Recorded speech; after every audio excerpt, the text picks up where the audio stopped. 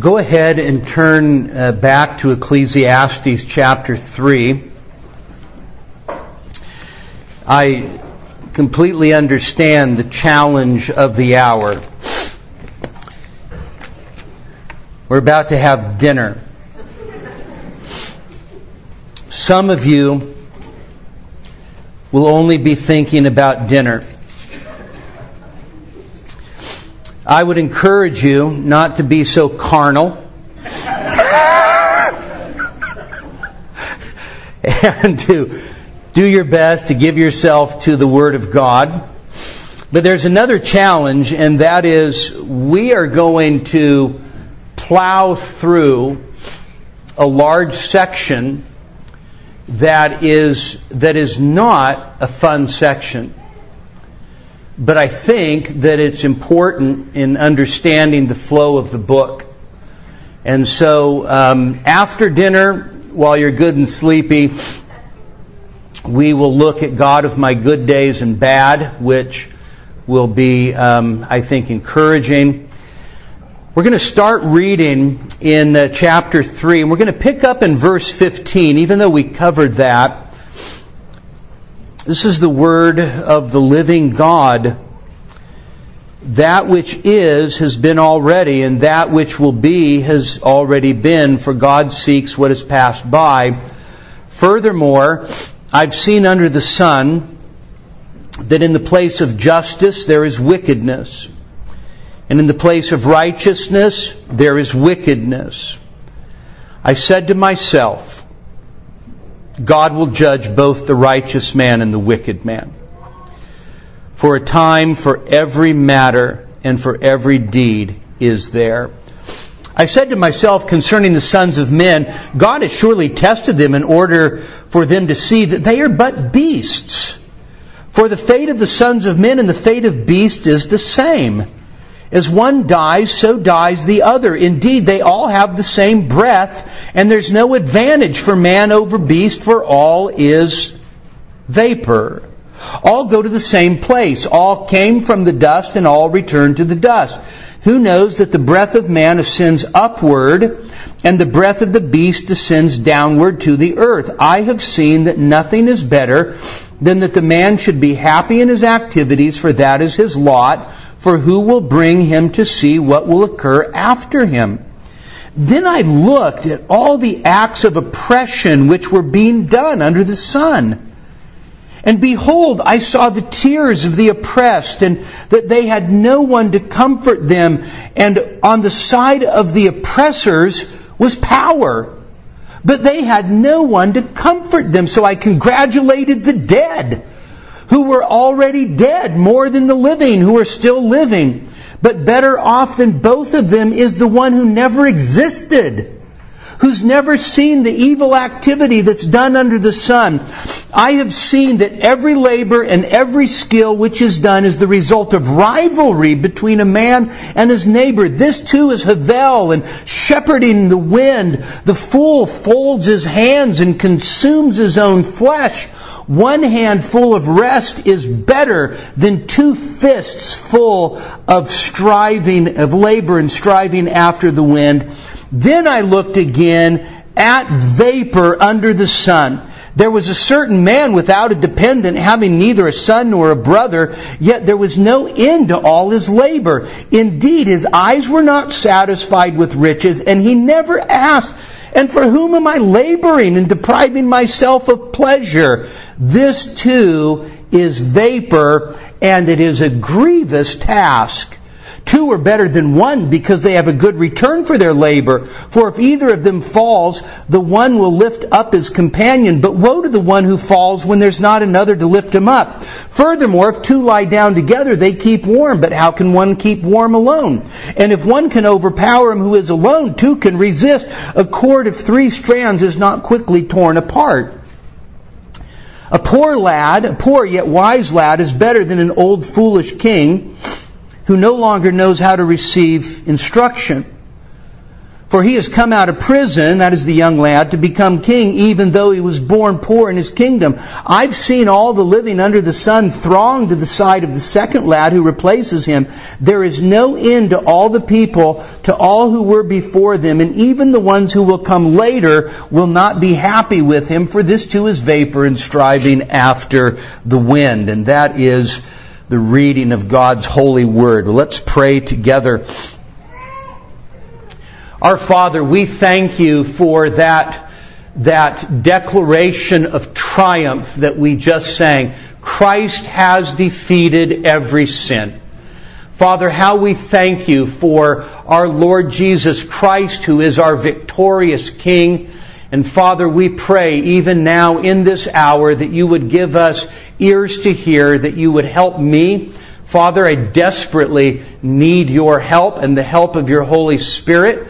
And so we pray, Father, that you would just overflow us with an abundance of grace and mercy right now, and that you would instruct us in your word and sanctify us in the truth. Thy word is truth.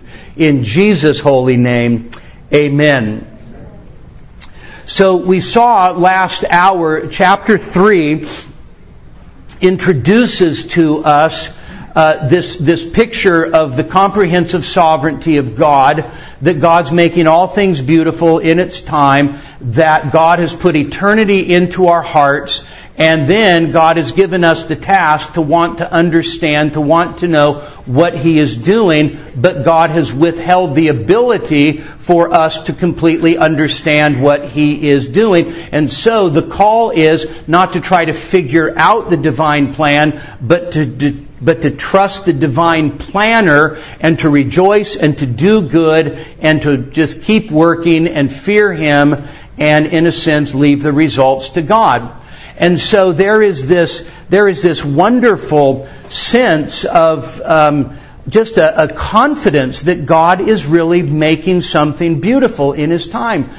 But then verse 15, which is very difficult to translate, seems to indicate that the way things have been, that's the way they always will be, but God is not going to actually leave things behind. That is, even though there is this cyclical nature, we're going to find out that has to do with oppression and injustice, there is a sense in which God Himself is going to, as it were, make things right.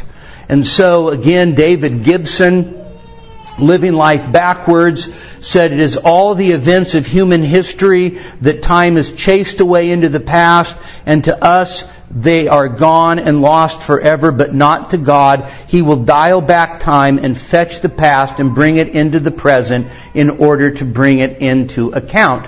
And so that verse now introduces a series of really depressing pictures. We're going to look at things like injustice and oppression and rivalry and loneliness, and the reason, so what Solomon is doing, the reason why he transitions to this section is because anybody who is realistic in this life will say, that's all fine and good, I believe it, I believe God is sovereign, I believe God is doing something, but let's face it, at the end of the day, there is really painful stuff that happens in this world. And so the question that is going to be posed by bringing up each of these, in a sense, dark portraits is, do these things threaten the beauty of God's plan? And do these things actually threaten my ability to enjoy this short, vaporous life? And I don't know about you, but again, it seems to me Kohelet could have been written in the 21st century because he is dealing with things that we deal with day in and day out. And so, the first what we could call the first challenge to God making everything beautiful is injustice. So if you think about the word shalom is peace wellness, wholeness. In a sense, Cornelius Plantinga, in his book, Not the Way It's Supposed to Be, talks about shalom as the way things are supposed to be, and that sin is, in a sense, the way things are not supposed to be. And so injustice or oppression is not the way things are supposed to be. The picture that Solomon paints for us is one where wickedness has really just shoved justice out of the way. Wickedness has then replaced righteousness. And so in God's world, the way things are supposed to be is they are supposed to be just and righteous. Injustice and evil are not the way things are supposed to be. And yet we live in a world where people are willing to abuse the widow and the orphan for a buck, and man is willing to take advantage of the elderly for a mere loaf of bread, and he's willing to take a bribe and pervert justice, and he's willing to let his pride govern over his principles, and he lives by the law of the jungle, which is void of justice and righteousness, and lawlessness is the law of the land. The thinking person is going to say, as I look around and I see injustice, and I see the way that injustice has pushed righteousness and justice completely to the side, kicked it to the curb, I want to know, is there ever going to come a time where justice will really prevail? And then the underlying question, in a sense, could be something like this. Does this not ruin God making everything beautiful in His time? Does this not dampen my ability to enjoy life as a gift? I mean, let's face it. There are things that happen in this world. We are relatively sheltered from those things, but the things that happen in this world will turn any thinking person's stomach. When we think of the slaughter of unborn babies and the stamp of approval that our states give to that, we are living in a time where injustice has pushed justice out of the way. Let's face it, in our land, there is no justice for the unborn. This is the world in which we live.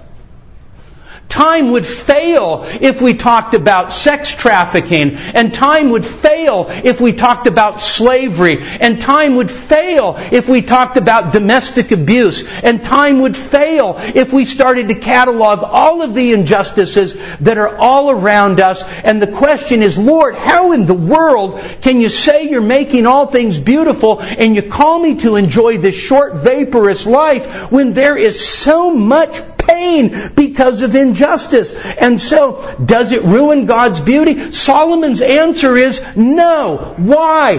Payday someday. Payday someday. The old Southern Baptist preacher, R.G. Lee, Scott's great-grandpa, right? Preached a famous sermon, Payday Someday, right? And every person that's a Southern Baptist should listen to that sermon. Is that true?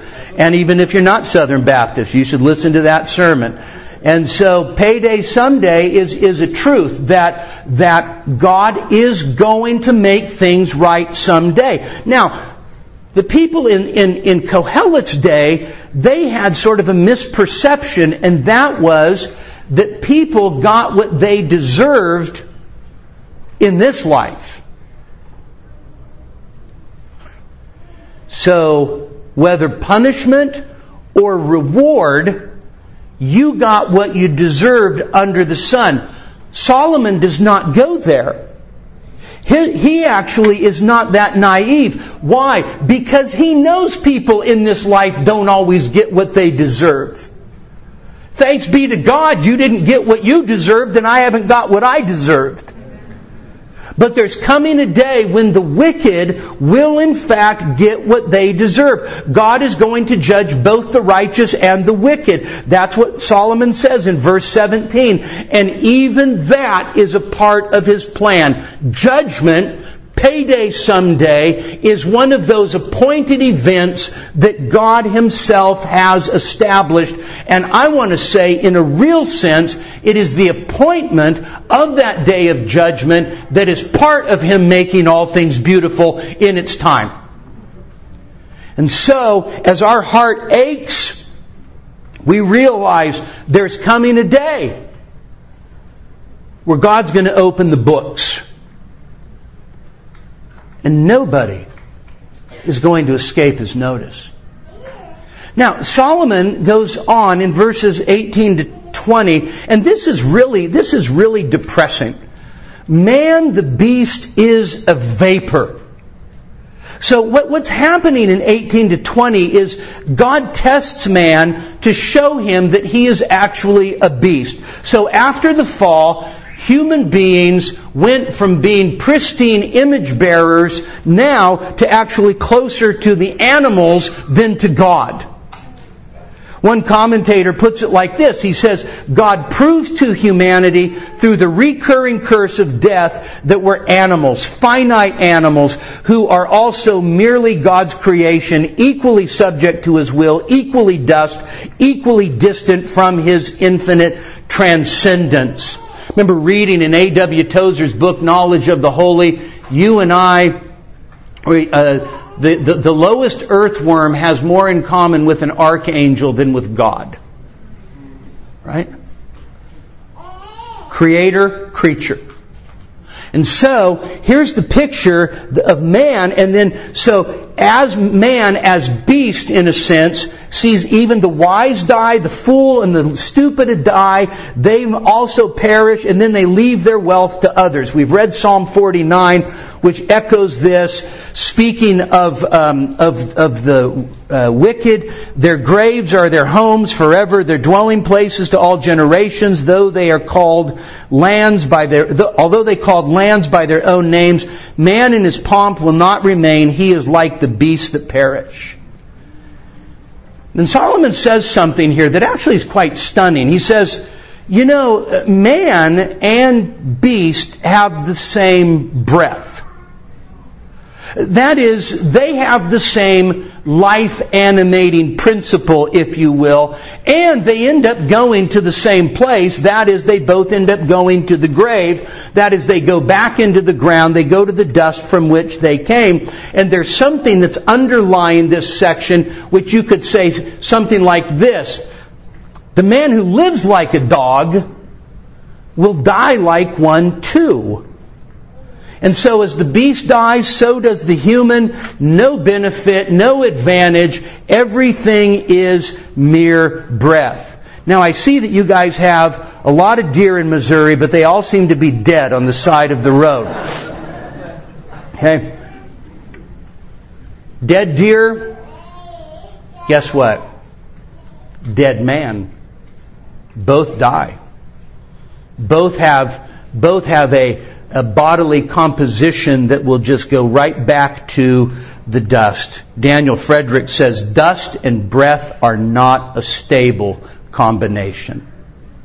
And so, Solomon is getting after the fact that as long as man perverts justice and perverts righteousness, he's like an animal. He's not like an image bearer.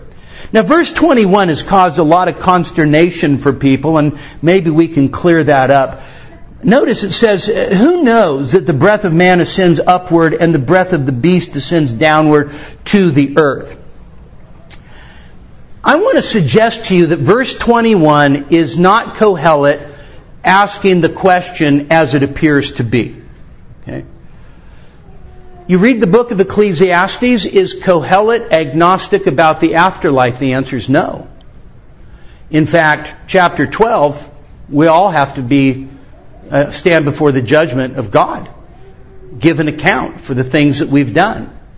There is a doctrine of the afterlife in Ecclesiastes, and Kohelet is not ignorant of that. So I don't think for a minute that Kohelet is having this agnostic moment where he goes, who knows?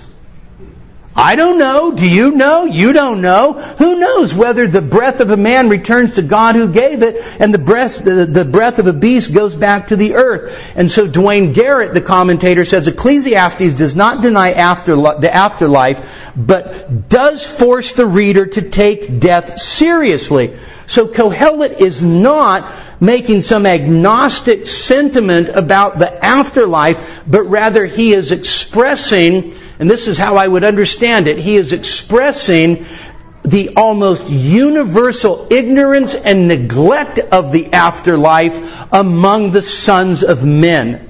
He's not questioning whether there's life after death. He's questioning whether or not the ordinary guy on the street knows about that reality or even thinks about it. As he lives like a beast, you know what he does? He lives as if he denies that one of these days his spirit will return to God. And then Solomon says in verse 22, I have seen that nothing is better than that a man should be happy in his activities, for that is his lot, for who will bring him to see what will occur after him. Are you starting to get the picture here? Solomon takes you on this bumpy ride. He jars you around a little bit, kicks you around, knocks you down, makes you feel terrible, and then says, but you know, at the end of the day, just enjoy life. So, enjoy life despite injustice. That refrain, nothing better. This is the good than to be happy in your activities. This is the lot that God has given you. This is what God has given to you. And then, of course, you die. You live this short life, you enjoy it, then you die, and here's the great thing, you don't know what's going to happen with all your stuff afterwards, which of course he agonized about back in chapter 2, but what can you do about it? The answer is nothing. So this section, you could say, injustice and even death do not bring God's beauty into disrepute. Should injustice anger us? And the answer is yes. Should wickedness in this world anger us? And the answer is yes. Should there be a part of us that aches over the fact that things are not the way they ought to be? And the answer is yes. But the reality is that man is a brute beast. After the fall, he dies. God will judge him in his time, and the perfect execution of that justice will in fact be part of God making all things beautiful. So, don't let that suck all of the joy out of life. There was this wonderful young lady in our church. She grew up in our church and she became a missionary. And maybe you've met people like this at times. We should be called to be sympathetic people, and we should mourn with those who mourn. But sometimes you meet somebody and they just take upon themselves the weight of everybody else and the weight of all that's wrong with the world, right? And they just sink themselves down into it. And so we're never the kind of people that accept injustice. We're never the kind of people that actually tolerate oppression. But we're also the kind of people that have a confidence in God in such a way that I'm not going to let this drive me down into the ground so that all of the joy of life in this short life is sucked out of life. Now Solomon goes on, and he goes from injustice to oppression. This is really terrible. The oppressed and the oppressors. So Walt Kaiser says another complaint emerges to threaten the beauty of the plan of God. It's oppression. And so Solomon paints the pictures of acts of oppression, and then he brings up the tears of the oppressed. And he makes this comment, and there was no one to comfort them. And then he turns around and he says, and the oppressors, they have all the power. And then he echoes again that for the oppressed, there was no one to comfort them. And so here's the heartbreaking thing, is that the oppressed do not have the opportunity to simply enjoy the labor that God has given to them as a gift, because there are other people who are taking advantage of them, beating them down, and the most basic of God's gifts are violently ripped from them. And Solomon says, and nobody does anything about it. Nobody even steps forward to comfort them.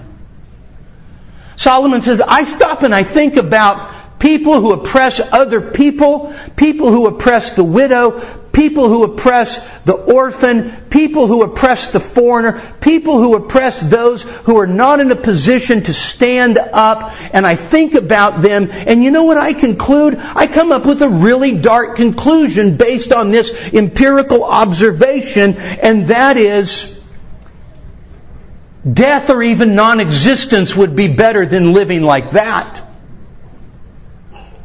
Death or not even ever taking a breath in this life would be better than the suffering that is brought upon others by inhumane beasts. And so to hear the cries of the oppressed and to see their tears too often seems like it's too much to bear in this life. And Kohelet says, as I think about that, death and maybe even non-existence seems like a better alternative. Timothy Keller wrote a book back in 1989 called Ministries of Mercy. Listen to these words.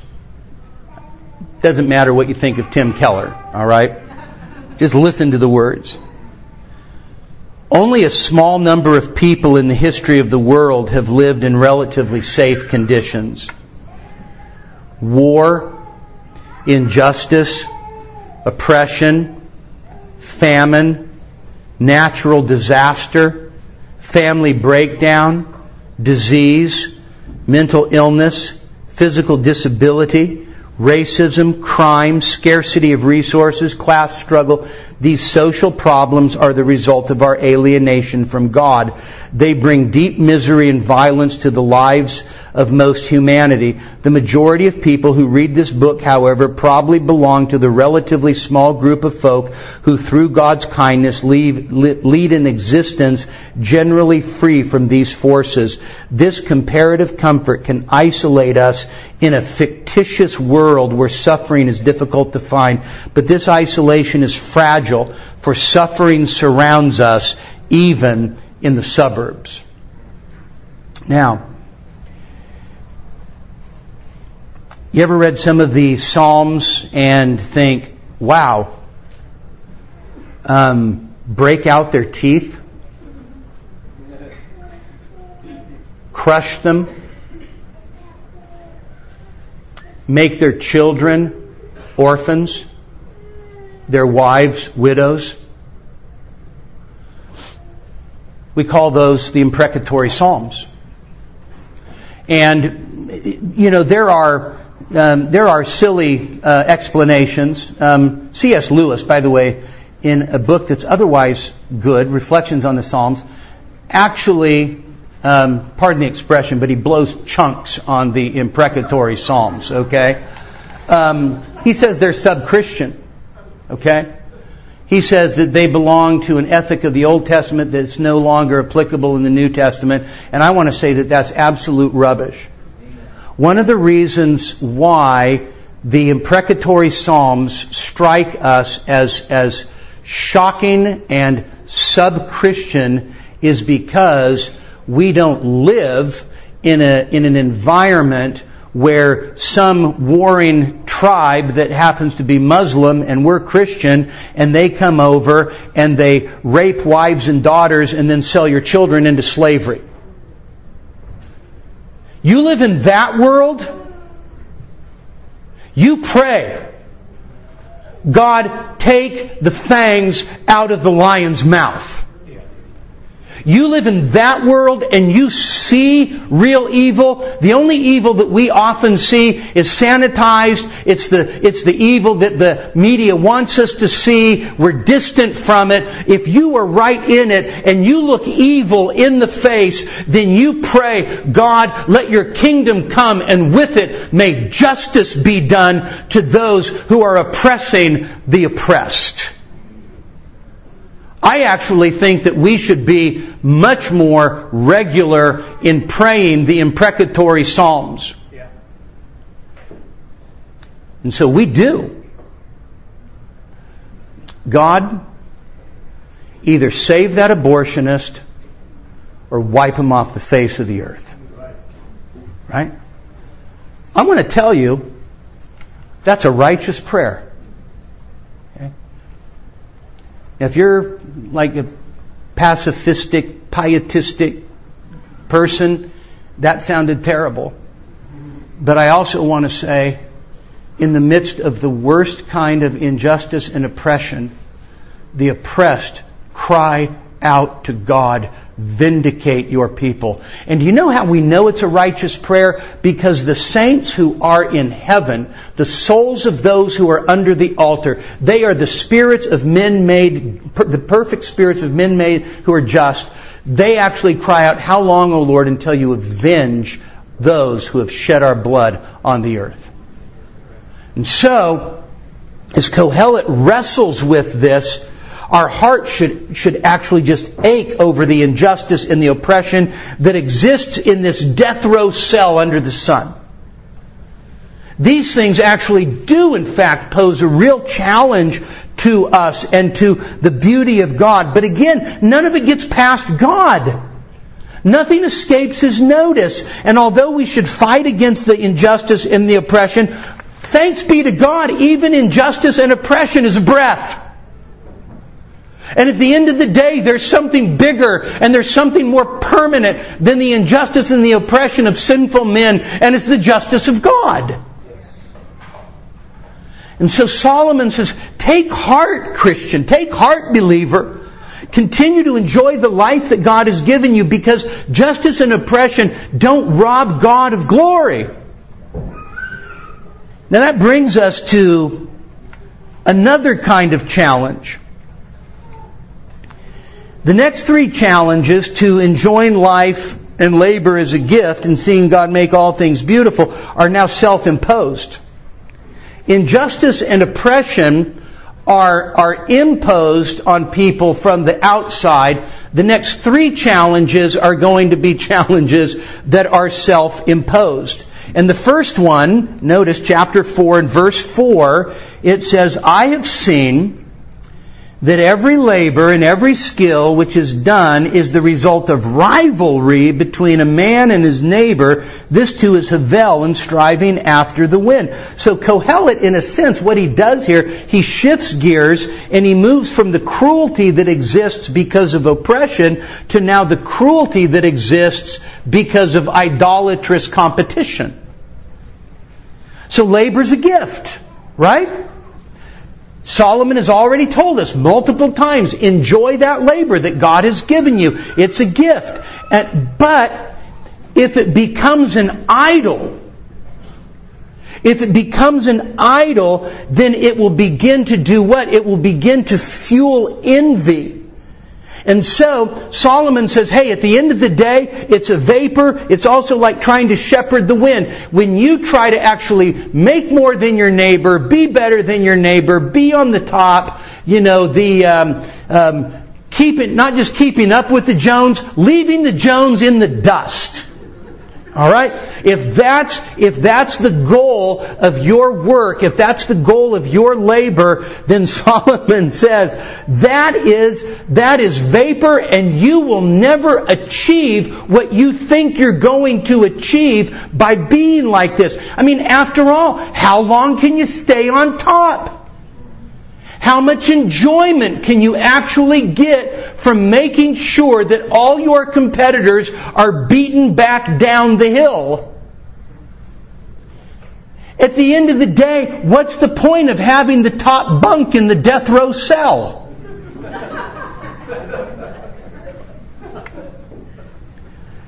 And so Solomon is ruthless. And this is a guy that poured himself into his work, right? And so he says, I see that there's this rivalry. And so here's a guy, and what does he want? He just wants to be better than his neighbor, have more than his neighbor. And that is absolute folly. You'll never achieve it. And so then he turns around, and what he's doing in verse 5 is he's anticipating somebody else saying, oh, well, then what you mean? He says, the fool folds his hands and consumes his own flesh. So if rivalry drives idolatrous labor, he turns around in verse 5 and rebukes idleness. You could imagine, especially in our culture, it's not that hard. Somebody hears verse 4 and goes, yeah, that's really bad. You know what? I think what that means is I should probably live in my parents' basement and play video games. By the way, folding the hands is a picture in Proverbs of idleness, right? You're supposed to have busy hands, folding hands. A little sleep, a little slumber, a little folding of the hands, your poverty will come upon you like a robber, right? And so Solomon turns around and he says, okay, so if rivalry and this competitive spirit is no good for you, I'm telling you, idleness is not good for you either. In fact, that's pure folly, and it's self-destructive. Do you know what laziness is? Do you know what being a sluggard is?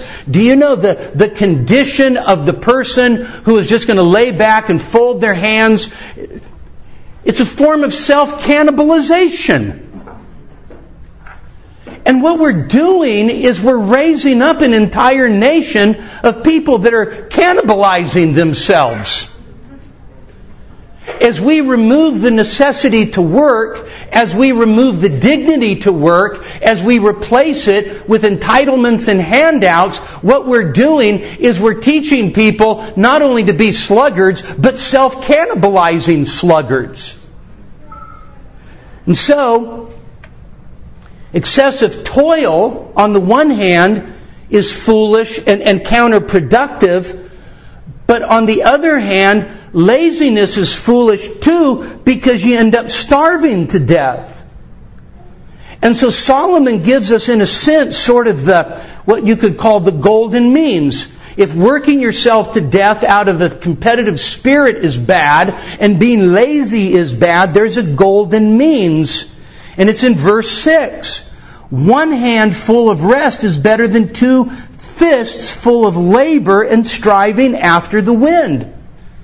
In other words, Kohelet's telling us, don't become so consumed with envy and rivalry and work your life away because you just want to be richer, but don't sit at home and be a couch potato either. Here's the way to enjoy life and escape both extremes, and that is balance your toil with rest. Take a day off. Remember the Sabbath. Take some rest and relaxation. Rest and relaxation is vital in order for us to enjoy the gift. A day of rest is vital for us to be enabled to enjoy our work.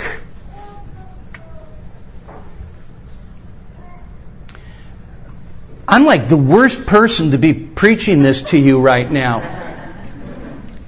Okay? For over 20 years, I refused to take a day off. And you know why? Well, I was raised to work hard. If I'm not doing something productive, I feel guilty. So I think, you know what? Do something. Okay? Don't just do something that makes no difference, like clean the garage. Do something that's going to be monumental, significant. And one of my fellow pastors challenged me. And he said, I think you're breaking the fourth commandment by never resting. So now I take a day off. Kinda. Okay? Right? Yeah. And it's Mondays, which seems to make sense. Right? And I'm thankful for it.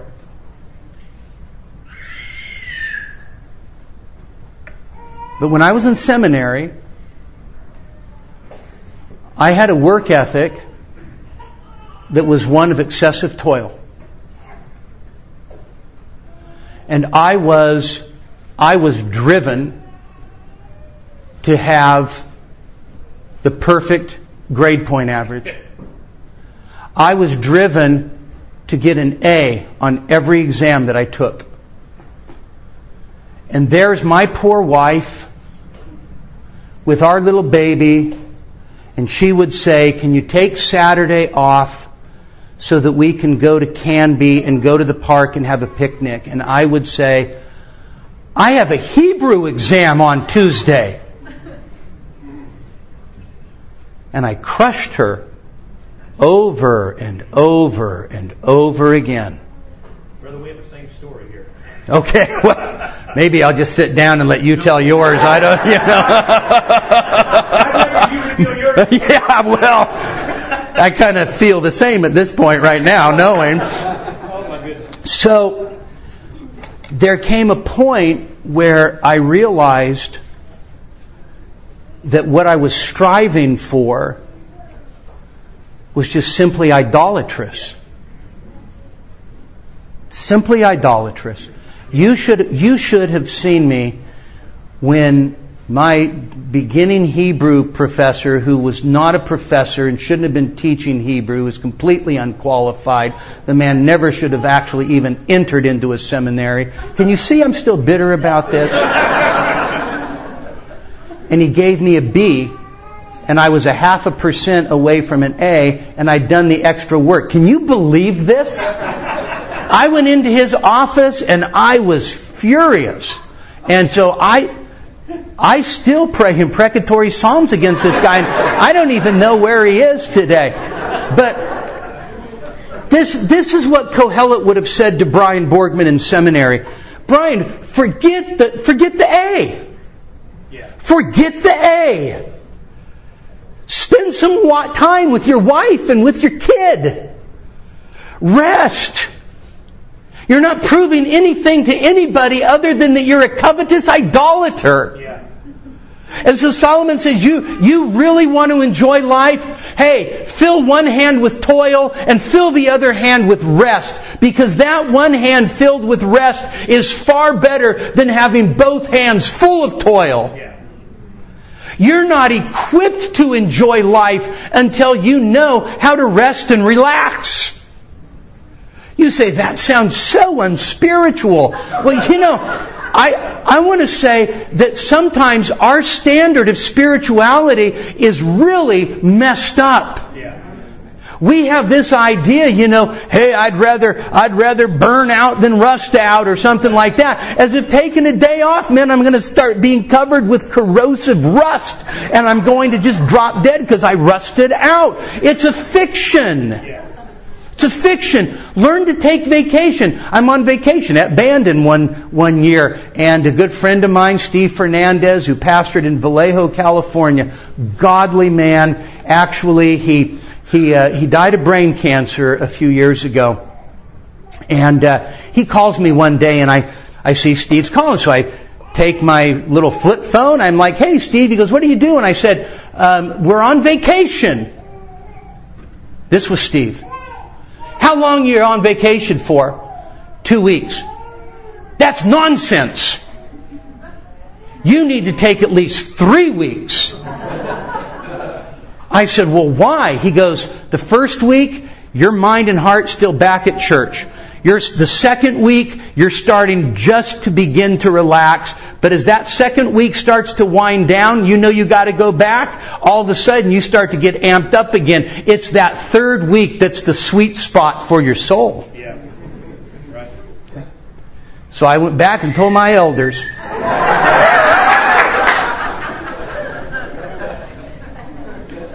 But now, if you have it built into the Constitution that you get, every 5 years you get another week, I get like half of the year off now, right? And so here is this picture where Solomon says, listen, you got to take some rest. Right. There's nothing holy about working yourself to death. Now, verses 7 to 12 bring up what we could simply call loneliness. So, the solitary soul that's being pictured here in these verses, he's not accepting God's gift. He has, in a sense, he's got 2 handfuls of toil and none of enjoyment, and it is absolutely tragic. So verses 7 and 8, we end up having a picture of a guy who we could say he's married to his work. So Kohelet says, I saw again vapor in this life. One person who has no dependence, right? So he has no son, no brother. We're assuming no son means also no wife. And yet, here's a guy who has nobody. And what is he doing? There is no end to his toil. And on top of that, here's a guy who has nobody. And what is he doing? He's never satisfied with money. But at the end of the day, he never asks the right question. Kohelet says, this is a vapor, and by the way, it is a really lousy job. Even though there's nobody for him to share his life with, this lonely person does what? He devotes himself to endless labor. We would say that the person's not only married to their work, we'd say the person's a workaholic. He's so wrapped up in doing his work, in doing his business, doing whatever occupies him to make the money. It never occurs to him to ask a good question like, what am I doing all this work for? It never occurs to him to say, who am I doing this for? Derek Thomas reports that John Paul Getty, right before his death, said, I've never known love or what it means to have a friend. A guy that had more money than all the money represented in this room put together. I've never known love or what it means to have a friend. One writer puts it like this. He says, a man works hard to make a pile, and he doesn't stop to ask the very basic question, why am I doing this? He can't afford to marry nor have children because they would take him away from his work. He cannot afford to have friends because all their motives would be suspect. He could buy dinner for everyone in the restaurant, but no one wants to sit with him. And that's all right, because he doesn't want to sit with them either. A lonely life is a sad life, no matter how much money a person has. This is a kind of self-inflicted misery. Samuel Johnson said to be unhappy at home is the ultimate result of all ambition. And so Solomon, in order to remedy this kind of loneliness that is just consumed with a little bit more, a little bit more, a little bit more, and then I'll finally be happy, and it is this illusion, it's chasing the wind, Solomon turns around and he talks in verses 9 to 12 about the blessing of companionship. Famous passage. Sometimes couples want it read at their wedding. But here's the long and short of it. Companionship is also the gift of God. And companionship makes both labor and toil sweeter. Right? Companionship. It makes this life and labor sweeter. And there's, of course, these wonderful images. You know, two are better than one. They have a good return for their labor. Entering into a partnership with somebody. There's the safety. If one of them falls, he lifts the other companion up. Woe to the one who falls, and there's no one to lift him up, right? So there's safety here. If they lie down together, they keep warm. How can they keep warm alone? This, by the way, is not like camping advice.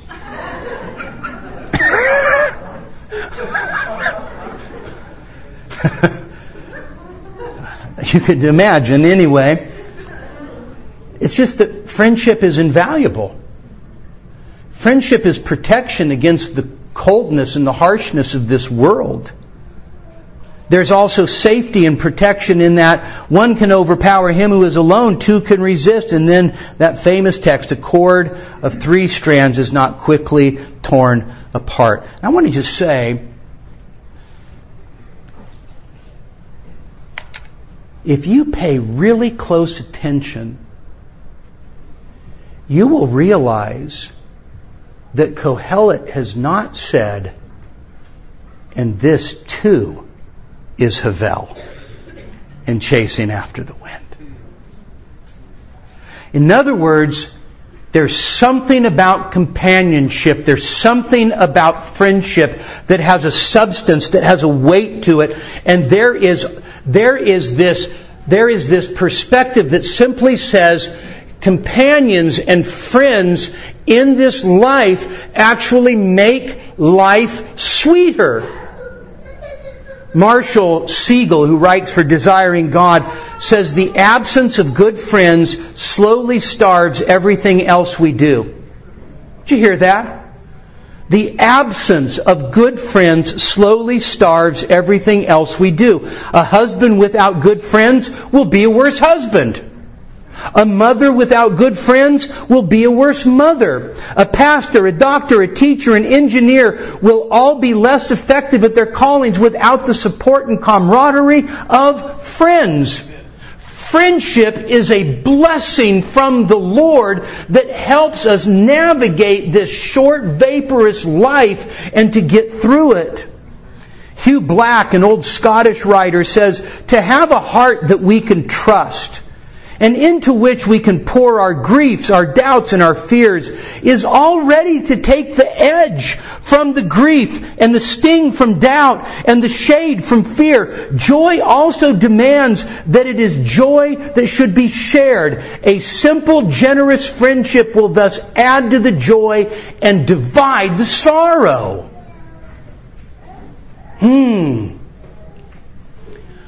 I have an observation, maybe it's not true in Missouri. Oftentimes, as a generalization, women are better at making friends than men are. I don't know, is it true here or not? All the guys might just be like total pals, right? I think there's a reason for that. I don't know if you've noticed that. I think it's true, don't you?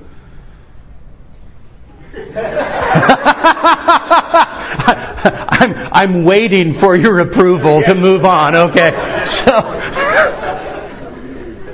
sometimes it's hard for men to have the kind of companionship that's described here, because there are these cultural expectations of what a man should be. There are these false standards of machismo. There is this sense of, well, you know what, I can't be too close to that guy. People will think, And so here we are. We actually are living, we laugh, but we're living in a culture where it is hard for men to become friends. Right.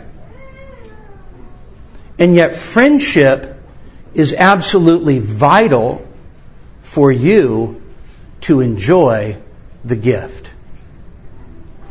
David and Jonathan, souls knit together, right?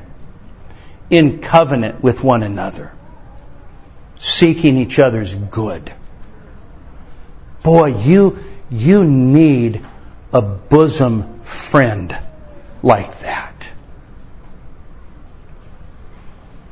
I'm a Jonathan Edwards nut, and Edwards' oldest daughter, Esther, writing to a friend. So she's out, in the 1720s and 30s, Northampton, Connecticut ended up being the frontier. Susceptible to Indian attacks, disease. And she's there. She writes a friend back in Boston. And she says, the second best thing, or the next best thing to communion with God is having a God-given friend that you can unbosom yourself to. I think Kohelet would give an hearty amen for that. And so it's the remedy, it's the antidote to the loneliness that can be so consuming. And then we get to one last one, and I don't even know what time I'm supposed to be done, but I'm assuming I'm doing okay. 13 to 16. Politics. Everybody's like, is it dinner time yet? Right? So the final challenge to joy, at least in this section, the final challenge to joy and to making all things beautiful is politics. Okay? So some people, they think, if I could just get the right king, if we could just get the right president, if we could just get the right Congress, if we could just get the right senators, everything would be great. It's a vapor. It's chasing the wind. There is actually a peculiar frustration with politics that Kohelet unfolds for us, and he ends up painting this picture, and one that I think that we can relate to fairly well, and that is that in verses 13 to 15, he paints this picture of the popularity of the successor to the old king. Now, to be sure, from a biblical perspective, there is one kind of leader or one kind of politician who is better than another. Right? I mean, I have absolutely no doubt that there are better politicians than others.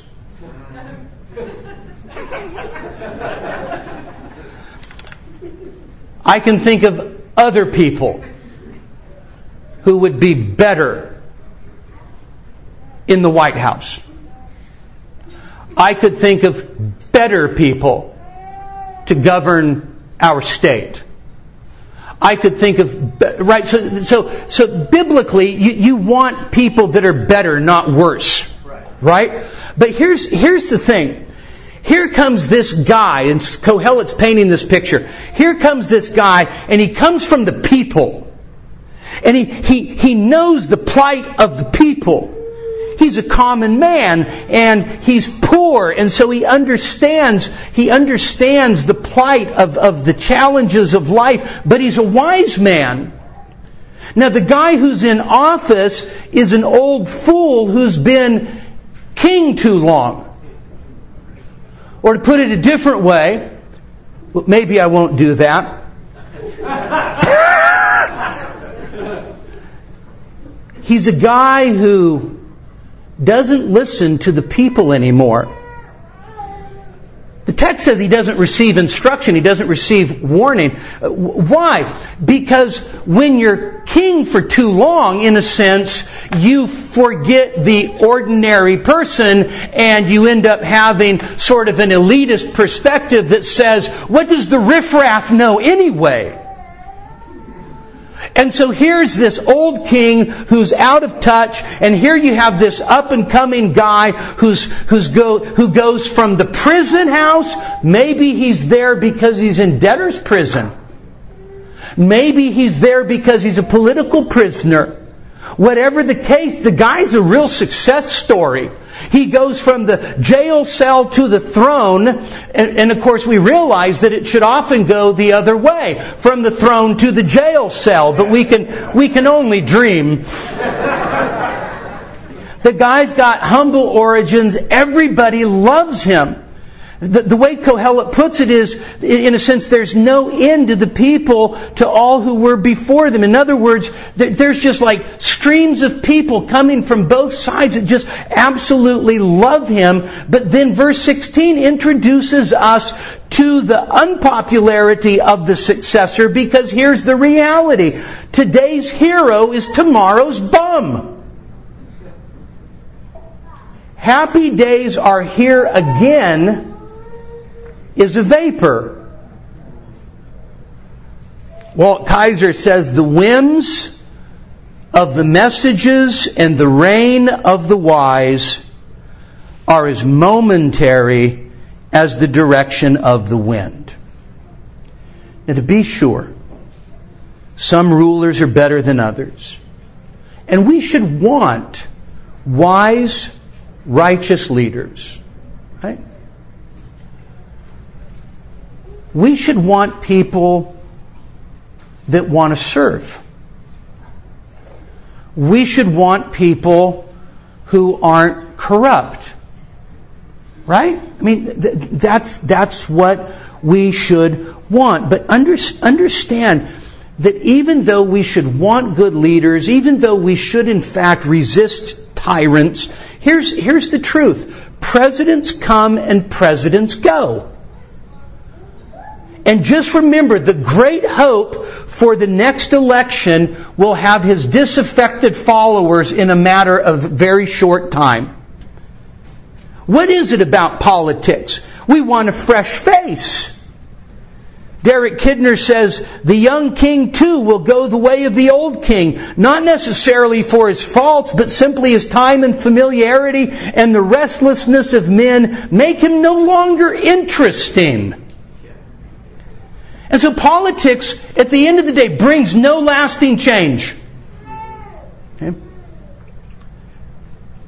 Should we be good citizens? Should we labor for the good of the city in which we live? Should we actually seek to see godly people elected? And I think as Christians the answer to that should be yes. Should we seek a society that is just and honors God? And I think the answer is yes. But here's the truth of it. Is that everybody who ever takes a position of authority is a depraved human being. And the people who put him there are depraved human beings. And in a real sense, politics cannot bring lasting change, because politics is an all too human endeavor. It doesn't mean we don't try. It doesn't mean we're not engaged. But politics, at the end of the day, is the debacle of the fickle.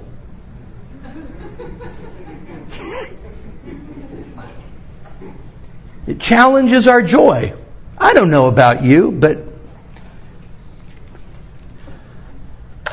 election night, maybe I'm the only person in this room. I stay up waiting and waiting and waiting. You know, in the good old days, you used to know who won by the time you went to bed. Right? But now they have to count all the secret ballots. Happens in our state now, almost every election.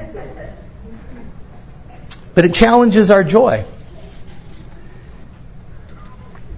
And if our joy is in a human king, it will always be dashed to the ground.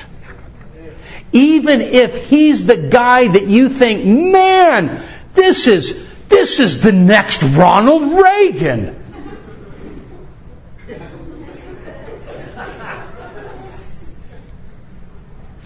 He too will disappoint. There's only one king who will never disappoint his people. There is only one king that we will never look for a fresh face after him. And that is our Lord Jesus Christ. And so, not even politics, believe it or not even politics can put a dent into the beauty of God's plan. And so, if you're expecting a son of Adam to bring about hope and change, just stop it. The reality is that none of these challenges, none of the ones that Solomon has mentioned, vandalize God's beauty. There may be dark hues in some of the strokes that the master artist makes. And although we should not be impervious to oppression or injustice, our ultimate hope is in the Lord Jesus Christ. Isn't it interesting how in this section, he switches gears in chapter 5 and then resumes, but isn't it interesting that the very section that begins with oppression and injustice ends with the reality that no human leader, no political leader is going to be able to bring lasting change. And so labor and rest and enjoy your friends in this short vaporous life and have imprinted on your heart some trust in chariots, some trust in horses. But as for us, we will trust in the name of the Lord our God. Let's pray. Father, we thank you that wicked men and frail men and feeble men and vaporous men cannot undo your plan.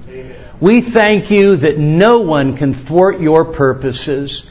And so, Father, we pray that you would help us, Lord, especially in the dark days in which we live. We pray that you would help us. We pray that you would give us grace. We pray that you would empower us to enjoy this life, to labor for your glory, for our good, and help us to rest, and help us to be a good friend. And so, Lord, we pray that you'd set our priorities straight in this short life. In Jesus' name, amen.